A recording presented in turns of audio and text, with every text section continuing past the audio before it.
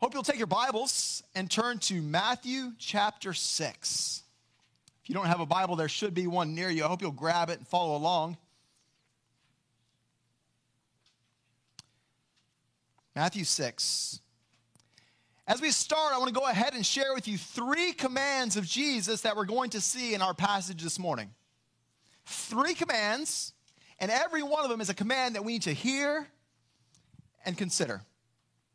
First, the first command we see in our text is this: do not be anxious. That's for me this morning, okay? Then a few verses later, we get the second command. It's this: do not be anxious. All right? Then towards the end of the passage, he gives a third command. It's this: do not, you catching on? Don't be anxious. Not technically 3 commands, but one command given 3 times, which makes me think this. First, Jesus really wanted us to hear this. And second, he knows the temptations of our hearts. Jesus knows our weaknesses. Because worry is one of those things that plagues all of us, isn't it? One of those things that probably every one of us at some level or degree has to battle against. And we could spend the rest of our time this morning making a list of all the things that we're worried about. There are things that keep you up at night, probably. We worry about how long our savings will last and what we will do if it runs out. We worry about the tires on the car and whether or not they can make just that one more trip. We worry about germs and viruses and what will happen if we get sick, or if our kids get sick, or if our parents get sick. We worry about our job, how secure it is, how long it'll last, and what will happen if it goes away. Am I employable anywhere else? We worry about our kids in a new school year. We hope, we worry. Am I doing what's best for them? Is where I have them, is what I'm doing for them today really what they're going to need? Or am I messing it up? We worry about the past and about things we wish we would have done or not done. We worry about the future. We fear what will happen in the months and years and even decades to come. It's a long list, isn't it? Maybe I've not even hit yours yet. There's economic worries, political worries, societal worries. It's a long list and a varied list. You can be tempted to worry about big things, small things, things that matter, and things that don't matter at all. And maybe I'm just revealing my own heart because, man, some of us are more prone to this than others.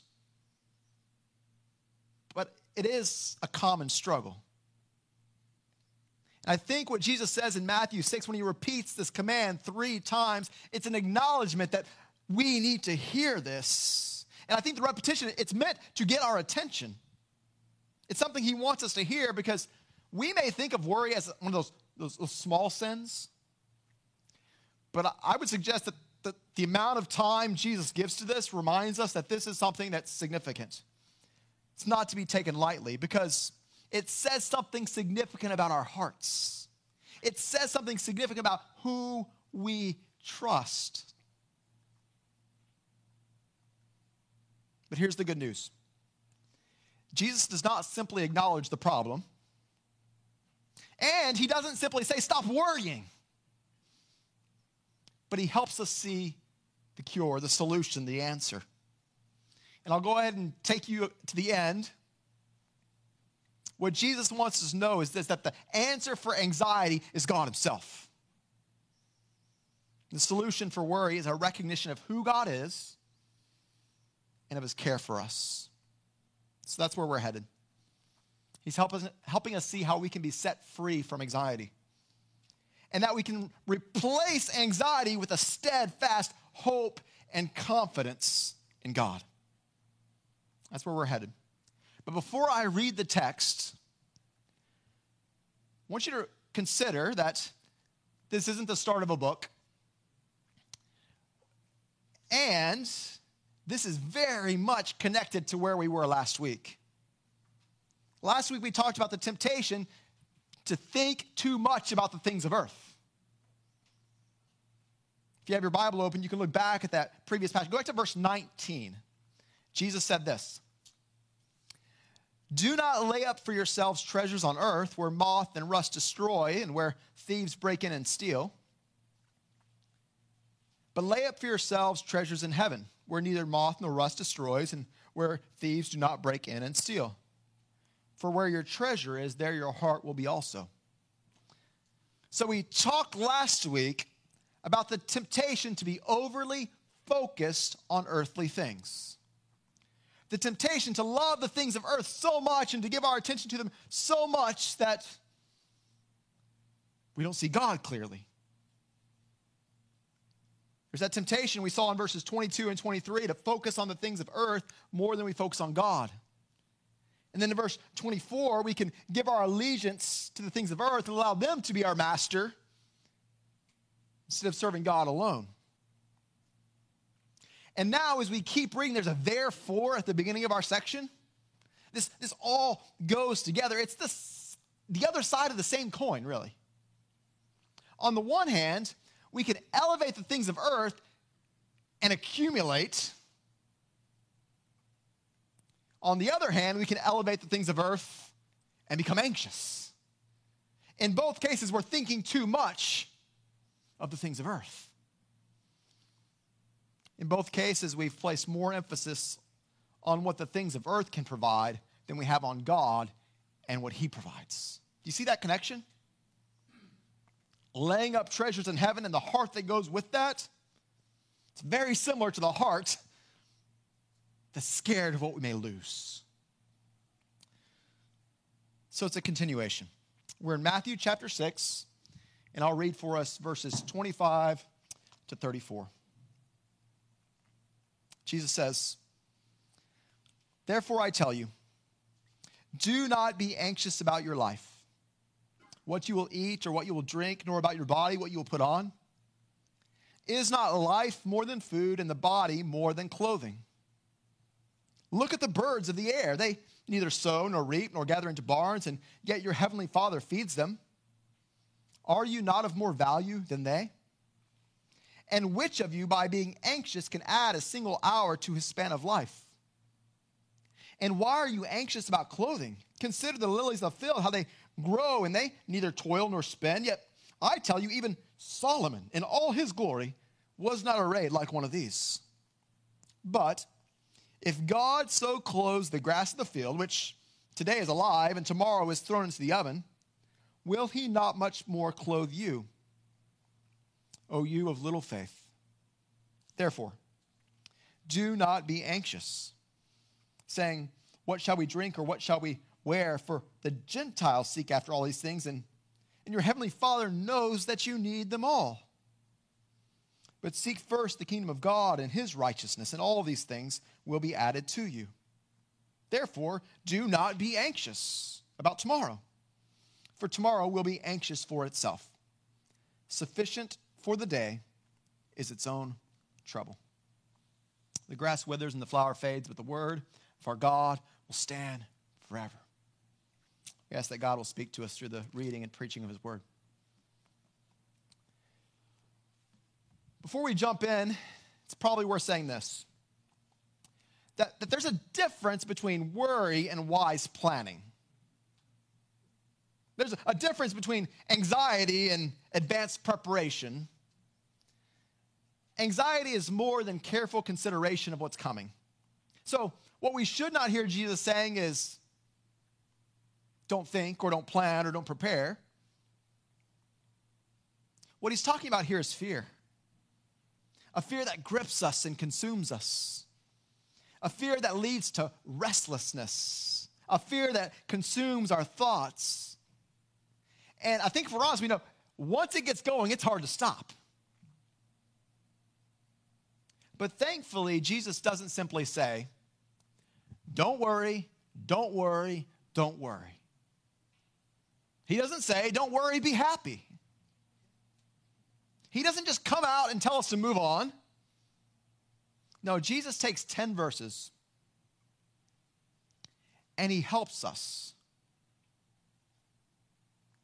He uses different illustrations, comes from different angles. And when we boil it all down, here's what Jesus is doing in this text. He's taking our eyes and he's lifting them up. He's directing our gaze to God. This is something I think about a lot. That so many of our struggles, the things that we all struggle with, so much of it comes down to this: that our view of God is too small. That our thoughts of God are too few and too limited.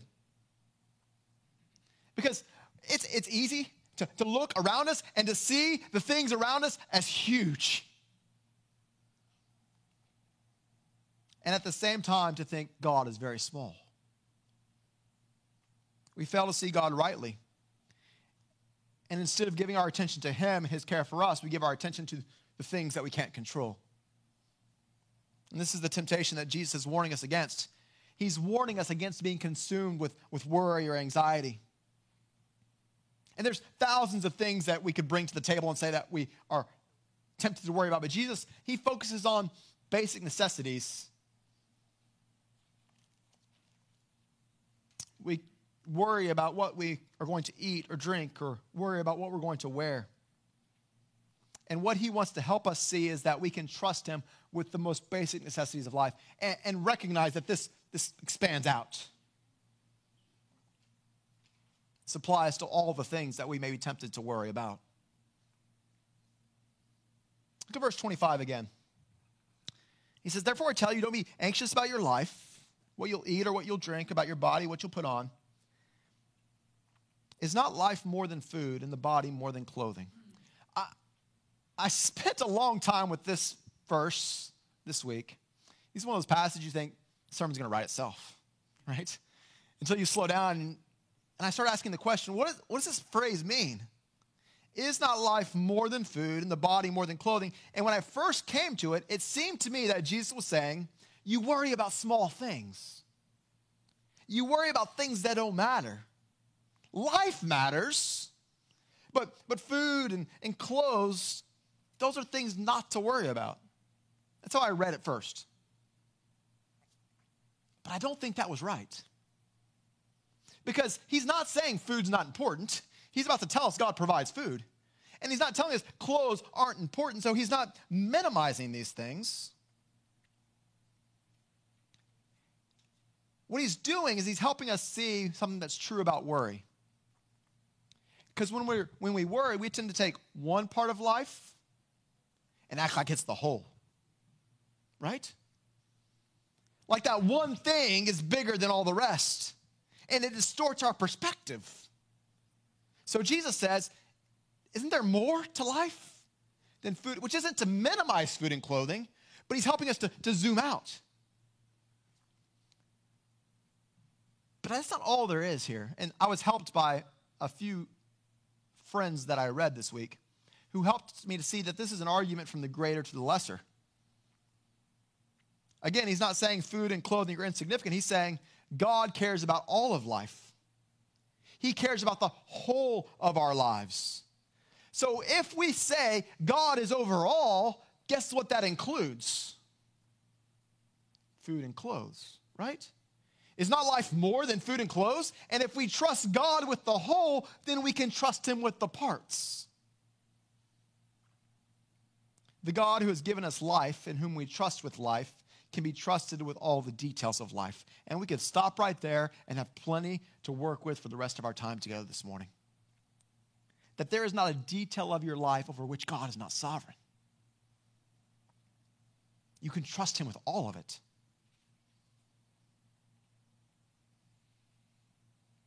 He says we can trust him with food and clothing. These are the two examples he gives. And they're two examples that remind us of how deeply God cares for his people. He says, let me show you the way God cares. And he does it like this. He says, look at the birds. Look at the birds of the air. They neither sow nor reap nor gather into barns, and yet your heavenly Father feeds them. What we have here is God-ordained bird watching, Paula.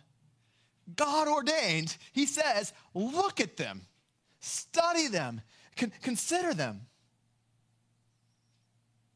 Don't miss what God is doing with the birds. In particular, this, that they're not going hungry.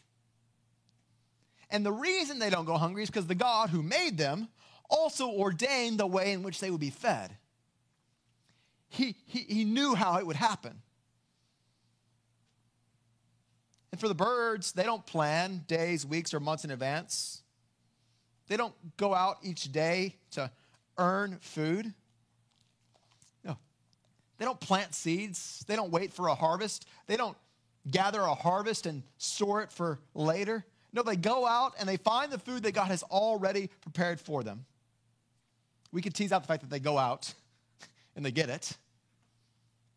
But the point Jesus is making is that they are fed. God has provided for them and they can trust it. But then Jesus makes this, he continues this argument from the lesser to the greater. Verse 26, are you not of more value than they? What we know is that God has made us different from birds or even the greatest of the animals. He's made us in his image. He's given us eternal souls. To God, we are, in fact, of more value than birds. But here's what worry does.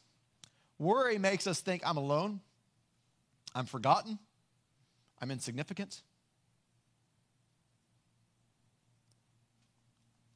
Worry tells us if God cared, he would help. But what Jesus is telling us here is that God does care. He's given you life. He's called you his children, and he cares for you more than the birds. And if the birds can trust him, you can trust him even more. I was thinking about the passage in 1 Peter chapter 5. Peter says this. He says, humble yourselves, therefore, under the mighty hand of God, so at the proper time he may exalt you, casting all your anxieties on him. Why? Because he cares for you. What's interesting here is Peter makes a connection between pride and worry. The proud person thinks he has it all figured out. The humble person trusts God. He says, humble yourselves. Stop thinking so much of yourself. Humble yourself and then give your anxieties to God. You know, before we can trust God, we have to be humble enough to come to him. Cast all your anxieties on him. Why? Hear this, church. He cares for you. He cares for you. Look at the birds. And he loves you more than them. And if you need more proof outside of creation and being made in his image, look to the cross. Paul tells us God shows his love for us and that while we were sinners, Christ died for us. 1 John 3, what kind of love has the Father given to us that we should be called the children of God? And so we are. This is how much God loves us, that he sent his Son to die so that we could be saved. With that in view, how could we doubt it? Peter says, cast your cares, your anxieties on him. He cares for you. Jesus says he cares for the birds and you're more valuable than they are to him.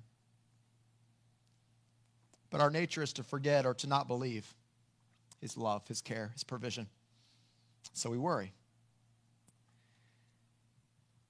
And we may never actually get there logically, but it's almost this sense that I can't let this go because if I stop worrying about it, then nothing's going to change.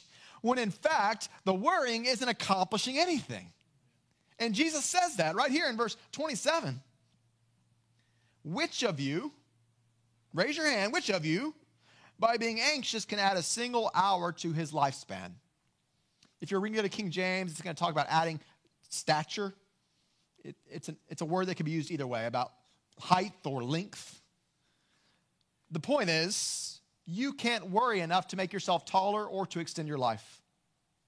And I think there's two layers to this verse. The first part is just the simple logic of it, that the act of anxiety is useless. It doesn't accomplish anything. You can be the best worrier in the world, and you can put all your worrying power on the fact that you are going to die.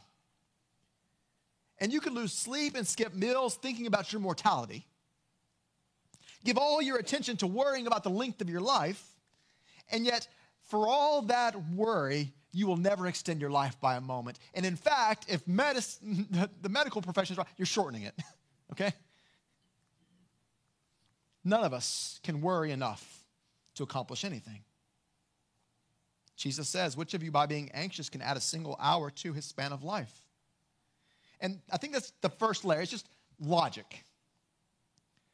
But I think there's another level to this verse, and it's implied that while you can't control the length of your life, there is one who can.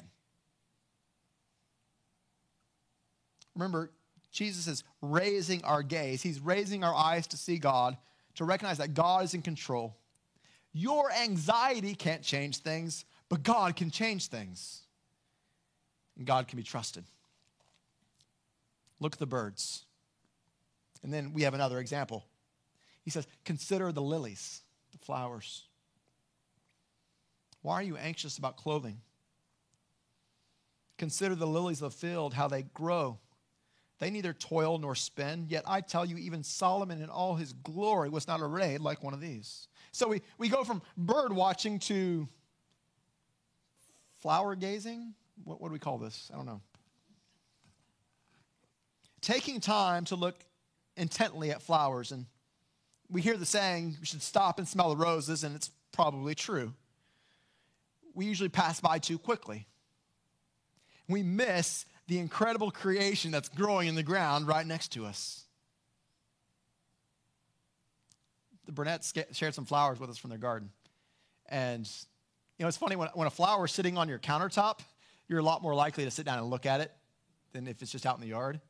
So I had time there while I was snacking to look at these flowers a few weeks ago.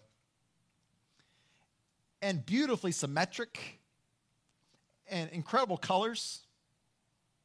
And to think that God designed a seed that would sprout, and then a stalk that would grow, and then a flower that would bloom, and it would be so perfect, right? Symmetrical and colorful, dressed in a way that a king could not compare. That's what he says. I tell you, even Solomon, great King Solomon, in all his glory, with all those wives he had to help him get dressed, right? None of them was arrayed like, he was never arrayed like one of these. But what thought does a flower give to being beautiful? They don't get up in the morning and decide what to wear. God has clothed them. And what are flowers compared to the people of God? Grass and flowers are beautiful while they last, but they are temporary. Summer heat is proving it, isn't it?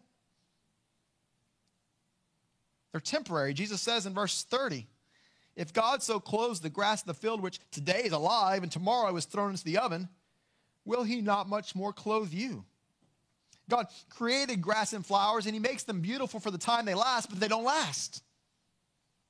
And when grass dies, we don't think twice about throwing it in the fire to create heat. We'll use it. We'll burn it. And then there's us, made in the image of God, made to live forever. And not only that, but God sent his son to die for us. And he has promised that he'll be with us and he'll care for us. You are worth so much more than the flowers. And yet, we worry. And then Jesus says something that punches me in the gut. He says, friend, your worry, it's a sign of your small faith. Oh, you of little faith. And again, what he's doing is lifting up our gaze. He wants us to see God for who he is. He wants us to see the power and sovereignty of God.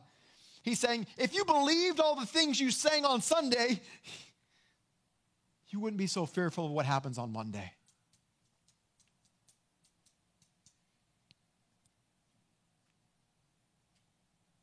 We have small faith when we question God and his care for us. Now, will his care for us always look like what we think it should? No. But consider this, that his plan is accomplishing his purposes.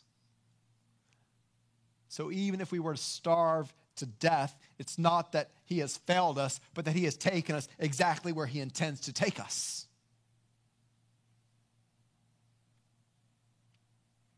Like I said earlier, Jesus doesn't simply say stop worrying. He gives us reasons.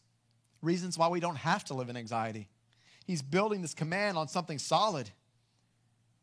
He wants us to know that we have a God who sees and knows and cares. And the question is, do we trust him? And let me just an aside. Maybe you're here and you're saying, I love God. I'm confident in God. I believe what we sing and read, and I still feel it.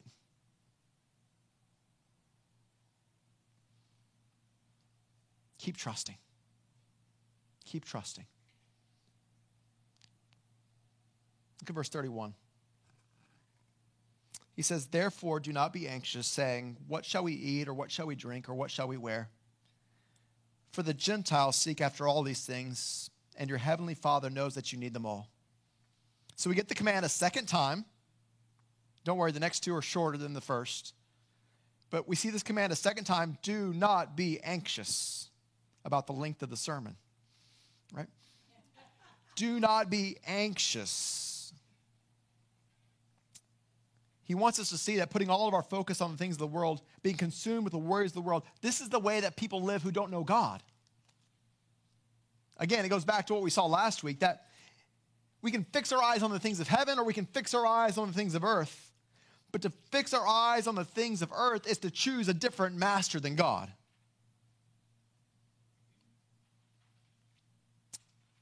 Jesus brings the same line of reasoning now to worry. If all you focus on is what you need, if everything you focus on is earthly, then you're seeking after the same things the world seeks after. You're worried about the same things that those who don't know God worry about. They fix their mind on the things of earth. They fix their mind on the things they can't control. I'll give another disclaimer. Nothing Jesus has said precludes our efforts, which means this isn't a license for laziness, and this isn't the let go and let God that many people have made it out to be. The Bible has a lot to say about working hard and planning well and being wise stewards. So don't hear Jesus saying not to try to find solutions to the things we need to find solutions for. But in the working and in the planning and in the stewarding, we trust God. This is the life of faith. We can lay our heads down at night saying, I don't know how it's going to work out. But God does. God knows me and sees me. And he knows what I need. That's what we see in the verse. Your heavenly Father, I love. We talked at some point about the repetition of this heavenly Father. We see it over and over in the Sermon on the Mount. Our Father who art in heaven, hallowed be your name.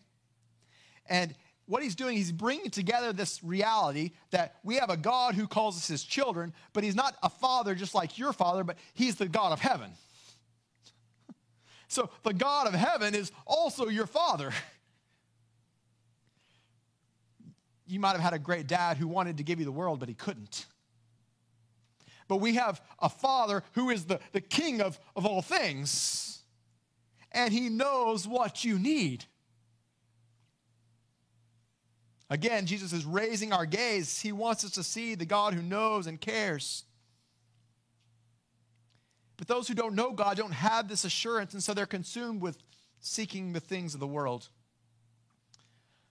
I was reminded this week of the parable of the four soils. Do you remember this parable? The farmer goes out throwing seed, and Jesus says there's 4 different kinds of soils, and they each receive the seed differently. He says it demonstrates the casting of the gospel, the word of God. Luke 8:14, we read,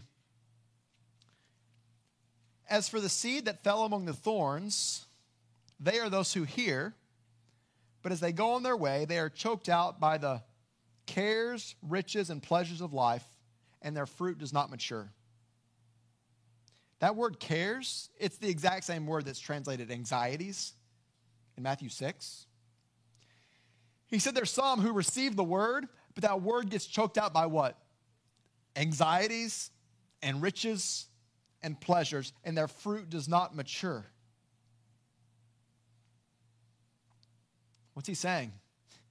Worry kills faith. They're consumed with these things, and it crowds out, it suffocates faith. So Jesus is calling us, don't be like those who are suffocated by their cares and their worries. Trust God. There's also the story of Mary and Martha, these sisters who invite Jesus into their home. This is in Luke chapter 10. We read, "As they went on their way, Jesus entered a village, and a woman named Martha welcomed him into her house. She had a sister called Mary who sat at the Lord's feet and listened to his teaching. But Martha was distracted with much serving. She went up to Jesus and said, 'Lord, do you not care that my sister has left me to serve alone? Tell her to help me.'" My boys say that. The Lord answered, "Martha, Martha, are you anxious and troubled about many things? But one thing is necessary. Mary has chosen the good portion, which will not be taken away from her." He's helping us see that at times we worry ourselves so much that we miss the main thing. As his people, we are called to seek him, and that's what we see in verse 33, the alternative response. "But seek first the kingdom of God and his righteousness, and all these things will be added to you." So much here. First, the acknowledgement that we are always seeking something. We're always pursuing something. And there's also the acknowledgement that there are different levels of things we need to pursue. We will have worldly concerns. We do have bills to pay. There is sickness to be dealt with and kids to raise and an economy to be aware of. But the question is, what is our primary focus? What's the overarching pursuit of our hearts and lives? What gets the most attention and what gets the most weight? He says, seek first the kingdom of God. He's lifting our gaze. He's raising our eyes. Seek first the kingdom. We've seen this language over and over in the Sermon on the Mount.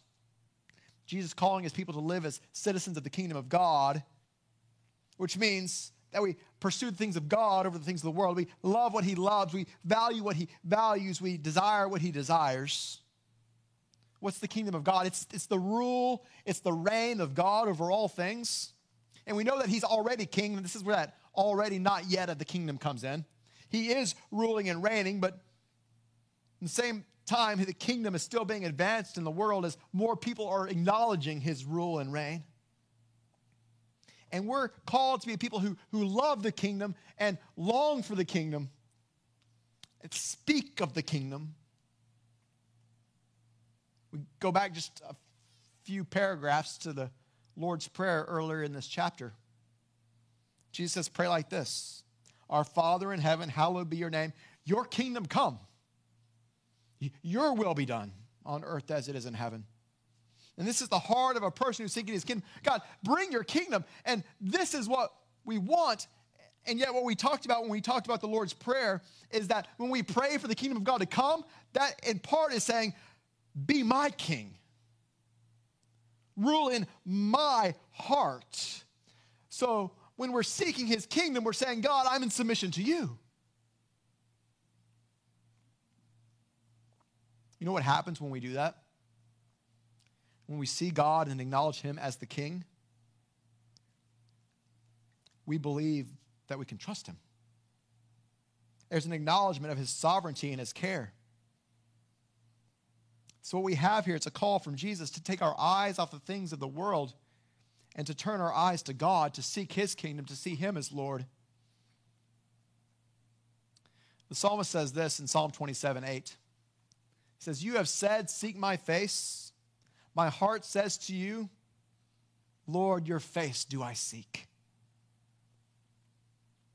I think that's how we battle anxiety, right? We confess to the Lord, you have said, seek my face. So here I am, Lord. My heart is seeking you. It's trusting you. He says, seek first his kingdom and his righteousness. Righteousness is something else that we've heard a lot about in the Sermon on the Mount. Verse 6 of chapter 5. Blessed are those who hunger and thirst for righteousness, for they will be satisfied. 5:20, I tell you, unless your righteousness exceeds that of the scribes and the Pharisees, you'll never enter the kingdom of heaven. In both these cases, we're being called to be a people who love what's right, who long for God's righteousness. We want to be people who are pleasing to him. And again, this kills anxiety. When we long and pursue the things of God, it changes our priorities. It changes what we see as most important. It changes our perception of our need. Jesus says, seek God's kingdom and his righteousness. And then he goes on. And all these things will be added to you. Another reminder that God cares and provides for those who are his. Remember, the context is food and clothes. And here we have the promise that God will provide. We can trust his care. Seek him, trust him, he provides. Exactly what we want? Maybe not. Always what we need? Every time. He is the God of life, and we can trust him. He provides for the birds and the flowers, and he will give to his people all that we need. And when we doubt God's plan for our life or question his care, we're forgetting who he is. Remember what he says in Romans chapter 8? What shall we say to these things? If God is for us, who can be against us? He who did not spare his own son, but gave him up for us all, how will he not graciously with him give us all things? Which I think here he's primarily talking about spiritual things, eternal things. But again, we see, if he loved us as much to send his son, and if he's cared for our eternities, know this, you can care for him. You can trust his care for you today. We've seen two commands so far. The first command was this, do not be anxious. The second command was this, do not be anxious. And now we come to the third and final command. Verse 34. Therefore, do not be anxious about tomorrow, for tomorrow will be anxious for itself. Sufficient for the day is its own trouble. Here's a temptation. To be anxious about the future, to worry about what's coming, to lose sleep over tomorrow. But he says, don't be anxious about tomorrow, and then he gives us the reason. It'll be anxious for itself. Sufficient for the day is its own trouble. And I want to be careful here, because we could read this verse simply as something that any smart person could have said. Worry about today, worry about tomorrow. Each day has enough worries of its own. And we could put anybody's name there who said that. But Jesus isn't just a wise philosopher who understands how days work. He's God. And he's speaking as God. He was fully man who knew the troubles of life. And so I think it's important when we read this verse to hear more than fortune cookie wisdom, but to consider what he's saying about himself and about his sovereignty. God is sovereign over each day, and he has promised he will not give us more than we can endure. He has promised that he will give us sufficient grace for each day. And while each day will bring difficulties, God says there's grace, There's endurance. So this is more than a helpful proverb that says something true. God himself is telling us, I know tomorrow. You can trust me with tomorrow. And there will be trouble tomorrow. You can trust me. It's similar to what we read in Lamentations 3. The steadfast love of the Lord never ceases. His mercies never come to an end. They are new every morning. Great is your faithfulness. The Lord is my portion, says my soul. Therefore I will hope in him. The Lord is good to those who wait for him, to the soul that seeks him. It is good that we should wait quietly for the salvation of the Lord. I think it's a good summary of what we've seen this morning. We can trust him with today. We can trust him with tomorrow. We can trust him with our eternity. Let me end this way. I want us to consider this quickly. That this passage is more than an antidote to help us live a stress-free life. God forbid that we leave this morning thinking this has been a self-help session of some kind. Jesus talking to the people of God and encouraging us to set our eyes on him and reminding us that apart from him, we have no hope. Apart from God, we have every reason to worry. Apart from God, we have every reason to fear. And so as we read this passage, we should be thinking, I'm so thankful for Christ, for what he's done to forgive me and to bring me into a right relationship with God. And without him, there's no hope here. We live in a world who knows the weight of anxiety and the weariness of worry. And apart from God, they have no reason for hope. In fact, their fear is legitimate because the worst is coming. Our call is to go to our anxious and worried world and to share with them the only source of hope, the only source of freedom. And this is part of what it means to seek his kingdom first, to proclaim to the world, you don't have to fear. So let's be faithful.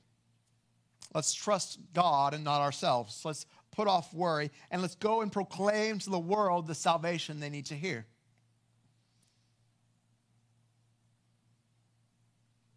The steadfast love of the Lord never ceases. His mercies never come to an end. They are new every morning. Great is his faithfulness. Let's pray together.